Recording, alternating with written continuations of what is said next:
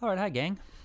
Welcome once again to the Exhale Heart and Chart Investing Podcast, sponsored by Tricord Investment Advisors. I'm Larry McDonald, your host.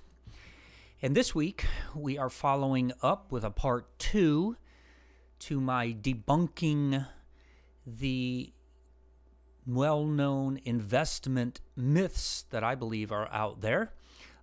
Last week we talked about the myth that you need to be a long-term investor, and long-term, investing cures all ills given enough time. So if you haven't listened to that one and you sort of want to pick up on some of the details that we're going to talk about today, you need to go back and listen to that one. This week, part two, if you will, the myth is going to be that you can't time the market. So that will be an interesting, I think you're going to have some fun with this one this week because that's an absolute pariah when it comes to the basic investing community. So we're going to dive right in, and I think maybe we'll start out with just let's define market timing. And I took this right from Investopedia's site, put in market timing, and here's what they say. What is market timing? Market timing is the act of moving in and out of the market or switching between asset classes based upon using predictive methods such as technical indicators or economic data. Because it is extremely difficult to predict the future direction of the stock market, investors who try to time the market, especially mutual fund investors, tend to underperform investors who remain invested. All right. So here we go right away, I think, with standard industry paradigm. And I was looking for a definition. And I think that the first sentence here did give us a definition. But then even in Investopedia, they give an opinion. And they sort of bash market timing, that it can't be done and you're going to lose money and you're not going to do as well as investors who remain fully invested. So even when you try to get a definition from a supposedly neutral source, they're going to offer their opinion on this. And so this is what frames some of the thinking when it comes to, quote, market timing.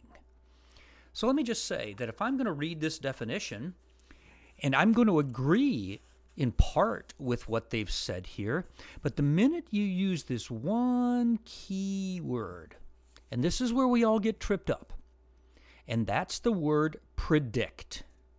Whether it's on predictive methods or how difficult it is to predict the future direction of the stock market, the minute that word gets used, we have to drag out the crystal ball.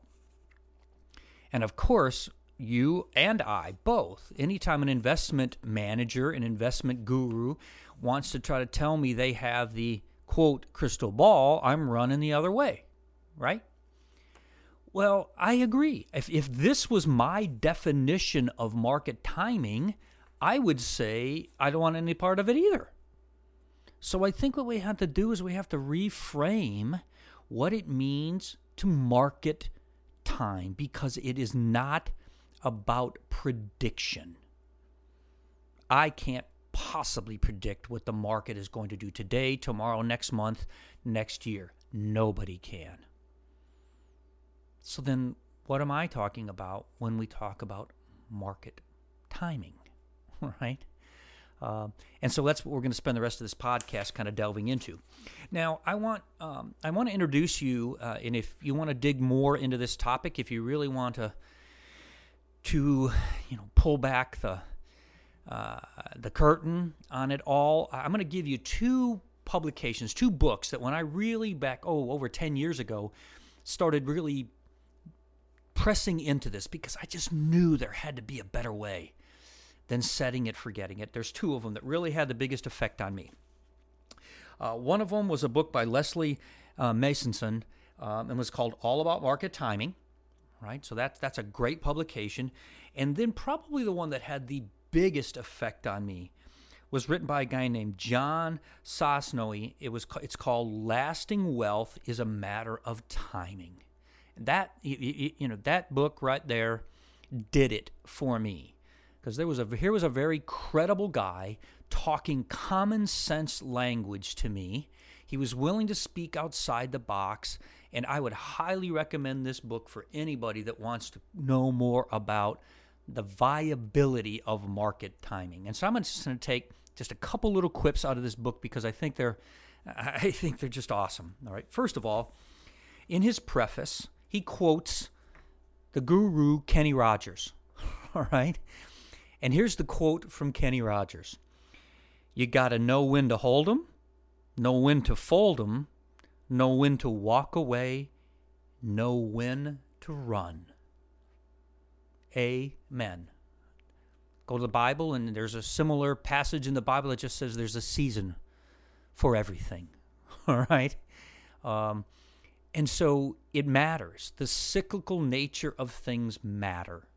And you need to be smart enough to be able to know when to react to the different seasonal, cyclical natures of things. And in this case, we're talking about the stock market, right?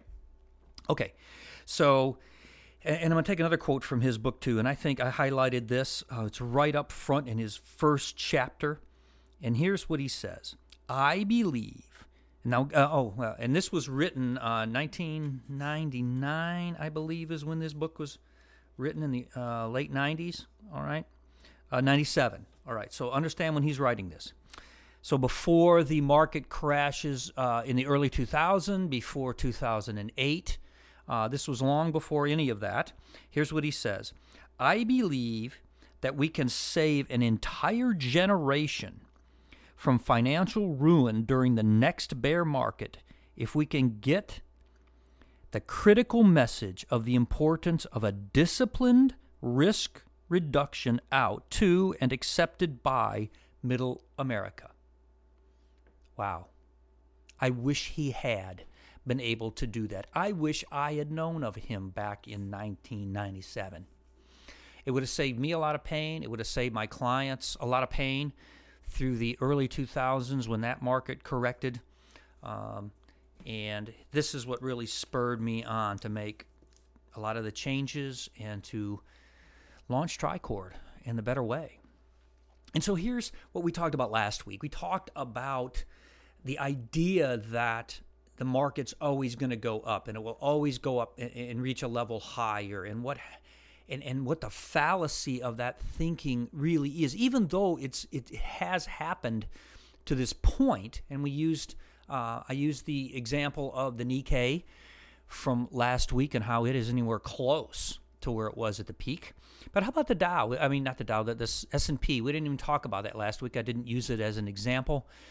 But let's look at the S&P 500, right? And what I want to show there is on January 1st of 2000, the S&P stood at 1469. Now today, it's at 2270, which is a 54% increase over where it was, right? 2270 to 1469. Now, if you just take an average, let's just say, forget about that. That's 17 years. The market's gone up 54% in 17 years. All right, that's about a little over a 3% annual average return. 3.2%. So again, here we are. We're in the set it, forget it mode. And regardless, our money has made 3.2% for us, and that's static money. That's money that just, you put it in on January 1st, 2000, and you kept it. You didn't change it. You didn't do a thing. You put your head in the sand, and now you've made 3.2% on your money to this point over the last 17 years. That doesn't count when you had to take money out. What was the timing of that? Good timing, bad timing? None of that, okay? None of cash flow. It doesn't take into account any of that.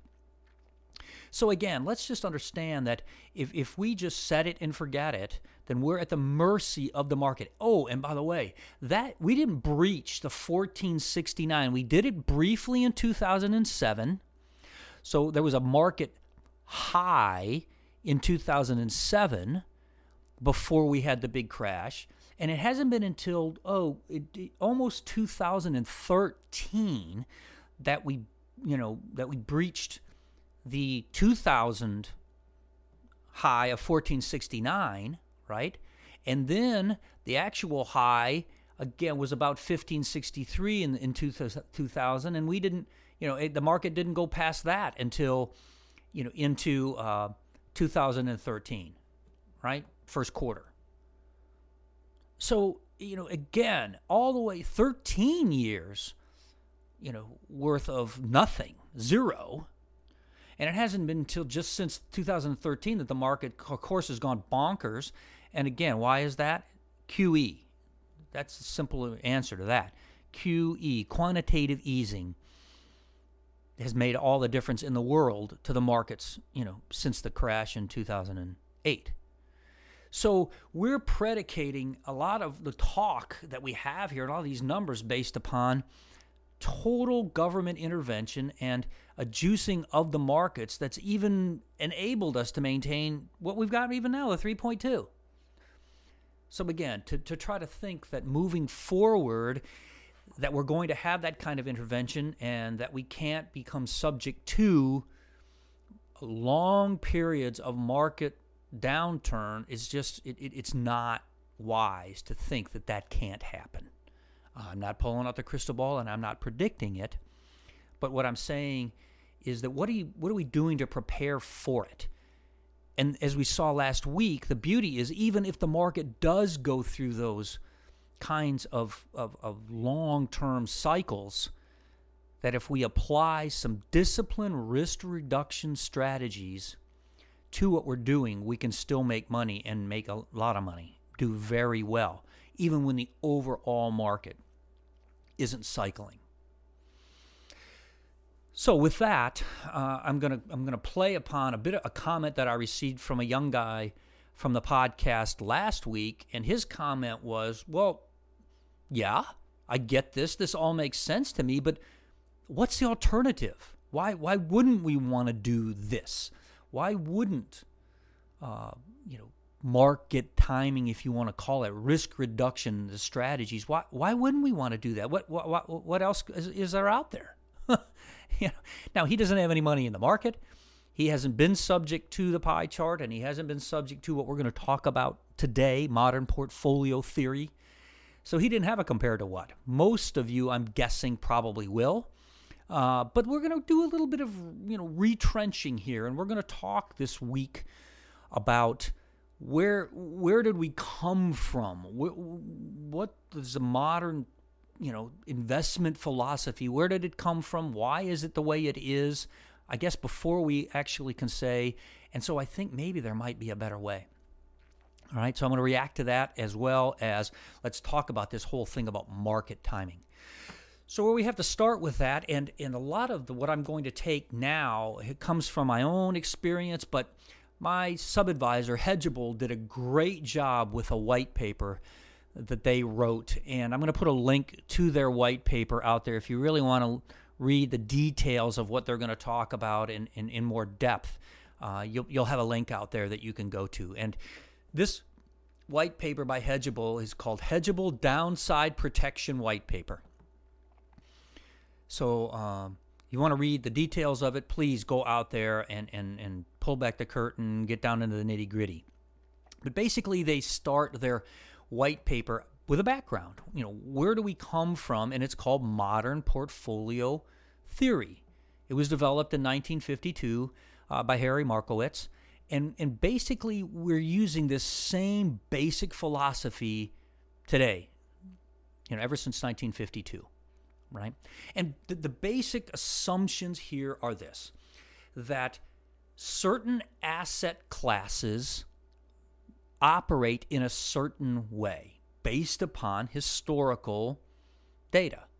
And what I mean by a certain way is they tend to work, number one, they tend to produce a certain return over time, which is very subjective because you have to pick certain time periods. But the point is, that they have a certain history, all right, in return as well as in correlation to other asset classes. So what I mean by that is, how do stocks, let's just use a major category, tend to correlate to bonds? In other words, when bonds go up, what happens to stocks? When stocks go down, what happens to bonds? In general, the correlation between them.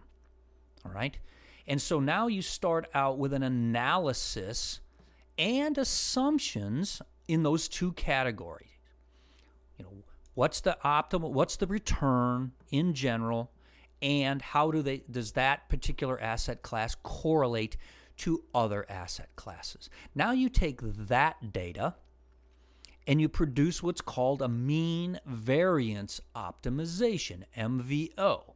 Again, I don't want to get real technical with you, but again, they look to try to maximize the risk for the return. And again, in principle, in theory, this makes a lot of sense. I mean, if I was going to go along this line again, I'd want to be along the MVO curve. All right? That why should I take more risk than I need to for a return? Why should I have lots of risk for basically the same return that I can get with less risk if I just structure my portfolio differently? So I get it. I understand all of this, and it's all good. So once you go through that calculation, once you go through that process, the modern portfolio theory and the MVO curve, you come up with weightings, right? And again, this is your typical pie chart. And so you might have a typical, let's start at the high end and just say, a 60% stock, 40% bond. After you go through all the process and you determine what kind of investor you are, now you have a 60-40 mix. All right, that's the pie chart. Now that can get real complicated from there, and sometimes I shake my head at this because I see so many different layers even now when it comes to what kind of stock asset classes do I want and what kind of bond asset classes. And I'll look at people's portfolios. Sometimes they'll bring their statements to me. They aren't with me, and we're talking through the possibilities, and they might own 10, 12, 15 different holdings, mutual funds or ETFs, to get that. I'll shake my head over all of that because you've diversified yourself. You might as well just own the flat out index, save yourself a lot in expenses. And it's not that exact a science, all right? They'd love you to believe that it is, but it's just not. All right, so I kind of went down a little rabbit trail there, but let's go back to our 60-40. So the typical way that this works is I start out with my 60-40, and over time, quarterly, annually, semi-annually, whatever your manager might be or whatever your particular management philosophy is, and that gets out of whack because one of those asset classes typically will outperform the other. So let's just say over time you get to the point where you have 54% stocks now as the total of your portfolio in value and 46% in bonds. Bonds have gone up, stocks have gone down. And so again, the modern portfolio theory teaches that, all right, now that we've gotten to a certain point, we need to rebalance and we need to sell the winners and buy the losers, and we need to get back to 60-40. There it is. Lather, rinse, repeat. That's what it just happens over and over and over again. So you're constantly selling your winners, buying into the losers because you are bought into the theory that they will cycle and sooner or later my bad ones will do well and my good ones will do badly. And so, I'm going to buy things when they're cheaper. And overall, have an asset allocation that's static. All right. So there we are. There's the compared to what. I've gone through my analysis. I've done my pie chart. I've allocated based upon my risk tolerance. And now we pretty much just crank along and rebalance on a regular basis that allocation. And that allocation may change as you get older. It typically is recommended And so you may start out with a, 90-10 stocks to bonds, then it goes to 85-15, then it goes to 75-25. I mean, there's all kinds of different approaches to that. But here's where we're going to start with maybe kind of starting to debunk some of that. All right. Diversification. And again, the pie chart. Let's diversify into different asset classes. All right. Well, you don't have to go very far. 2008 to be exact. All right. Really starting in 2007, when if you really want to go from the peak of the market into March of 2009, and you take a look at the correlation between all the asset classes. And for the most part, there was a very high correlation. What I mean by that is this. Stocks tanked, right? We all know that. They tanked. Now, there were degrees of tanking depending upon what kinds of stocks you owned. But not only did stocks tank, but pretty much everything else tanked as well. Now, again, not to necessarily the same degree as stocks, but there was a much greater correlation. Nobody was immune to drawdown. If this thing worked perfectly, you should be able to balance things out, and we should have seen portfolios much more hedged. Again, the risk would have been managed to a much greater degree than it was. So it was a real wake-up call. The 2008 into 9 market downturn, really, again, starting in 2007, was a real wake-up call to everybody when it came to this whole MPT, market portfolio theory, modern portfolio theory. And everybody got kicked in the teeth a lot more than they thought they would. People who thought that their portfolios were a lot more conservative than they were really suffered a lot. All right. So again, what's the answer to this? All right. So if not that, if some of the previous thinking is flawed, if some of the previous theories don't really work out like we thought, then where does that leave us, right? And so, again, you're going to need to read the Hedgeable white paper, and I thought it was a great example that they used to show that if you could stay out of the majority of the downturns in the market, so we'll just take since Sosnoy wrote his in 97, the big downturn going 2000, 2003, and of course 2000 through 2007 and 2009, it makes a huge difference. I mean, crazy. And so they get, Hedgeable gives an example from Bridgewater where Mike Kane, the CEO, used to work at how this thing can make such an incredibly big difference. And again, I'll leave it to you to look at the chart, but just they did it. It matters. Their drawdown, max drawdown through the crisis in 2008, 14.18%. That cut out 75% of the losses. So the minute you begin to do that kind of thing, it makes a huge difference to once you get back in the market and what kind of capital you've protected and what you have to work with. All right, so that was flaw number one, right? We talked about that, was that, the global paradigm is we got to be diversified. That didn't work. Second thing was drawdowns don't matter.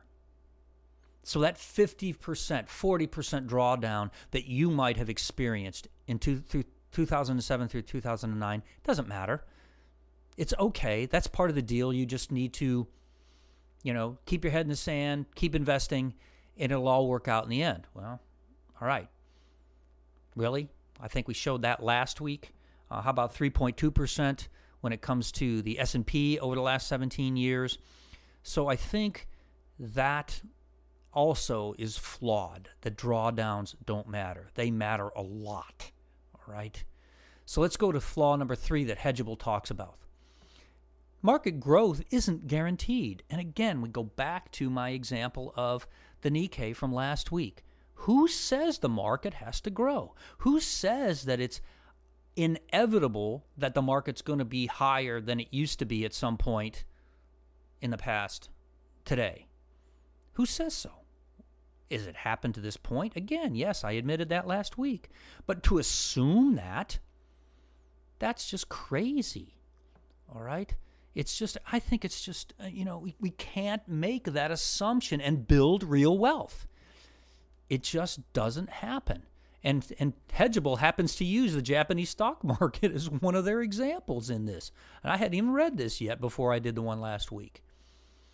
So that's just a fallacy.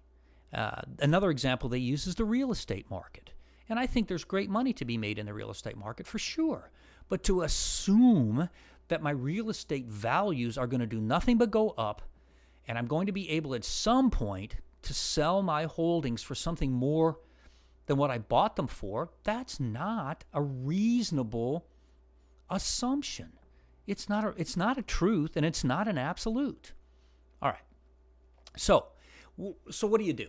So again, here we are, and if we're going to quote call it a myth that we can't time the market, then what can we do? And I think what Hedgeable shows, what I'm bought into, what we do similarly, and that's have a dynamic approach to invest in an optimal asset mix given market conditions. Now, there's the key. What are the market conditions?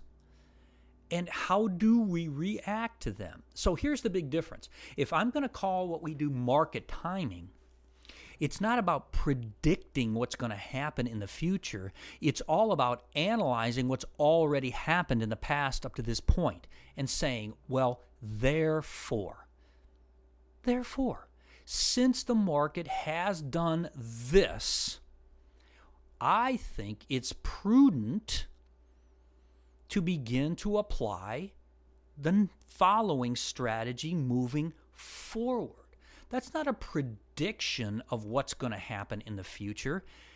It's just saying we're going to dynamically react to what's already happened in the market. Big difference. I do not have a crystal ball. I have no idea. What I do know is, just like you know, and just like everybody knows, what's already happened. And so here's the big difference. And Hedgeable talks about this in the terms of convex and concave. This is a great example. I'm not going into it here in this podcast, but what I will say is this, that one of the big fallacies is that you continue to buy assets as you rebalance that are underperforming. Why would we want to do that? Whereas what Hedgeable and I do is this. We just step to the sidelines. If stocks don't happen to be the place to be, then you know what? I'm going to raise cash over a period of time, and I'm going to take that cash and we're just going to park it. We're going to park it on the sidelines. We're not going to take the cash and go buy something else that's underperforming. I'm just going to use it. I'm going to put it on the sideline until I'm going to take my stock cash until the market turns, until stocks turn and begin an uptrend. And now I'll be able to buy in at a lower cost to a trending market that now is moving up. It isn't rocket science. We need, the most important thing in all of this is to manage the risk from a principal loss reduction standpoint. That's the key. You gotta protect the capital. There's no getting around it. We can't anticipate future market movements. We're just reacting what's already happening. Selling risky assets that are declining and not performing, that's not market timing. It's simply a way of managing the risk. All right? I hope you're grasping the subtle but yet in huge nuance to this. All right? Now, Hedgeable uses this philosophy. They do it a little differently than I do it. Doesn't matter. buy into the philosophy and then go out there and enlist the help. Whether you do it on your own, you want to read Manson's book, okay, no problem. He'll teach you how to do it on your own.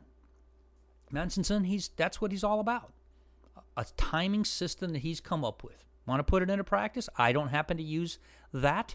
I'm not saying it's not viable. I just didn't go there. Once I read his book, I believe that it can be done. That was the biggest difference there. So just understanding, we have to, in my opinion, protect capital from market downturns. We have cash then to reinvest at a more advantageous environment, and it makes a huge difference over time. It's the way to build wealth. I'm totally committed to that, to dynamically asset allocating, to not getting fancy, not getting tricky. I don't use, nor does Hedgeable use. We don't use options. We don't use futures. We don't use any of those derivative type, vehicles. Cash. Cash is a great hedge against losing your capital. All right. So, debunking market timing. If you want to define market timing as predicting the future, then you can't. And I'm right with you. But if you want to look at market timing as reacting to what's already happened and reallocating based upon that, there's where we are. That's my philosophy. That's what I'm totally committed to. And I believe that that's the best way to sleep well at night, build financial poise, as well as building lasting wealth, as John Sosnow would say.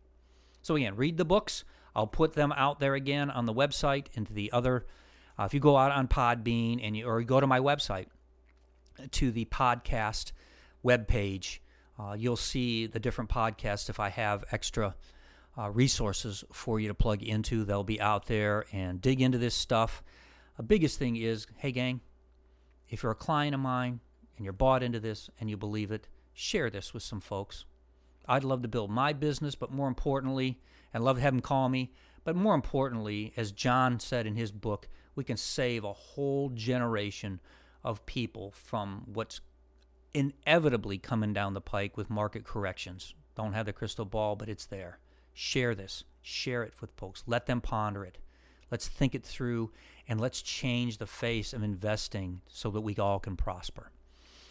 So that's the podcast for this week, gang. It's episode number 2 in this myth-busting series that I'm doing. I'll do another one next week based upon diversification, being, pie charted to where we need to be in multiple places all the time, because something's going to be doing well and something's not.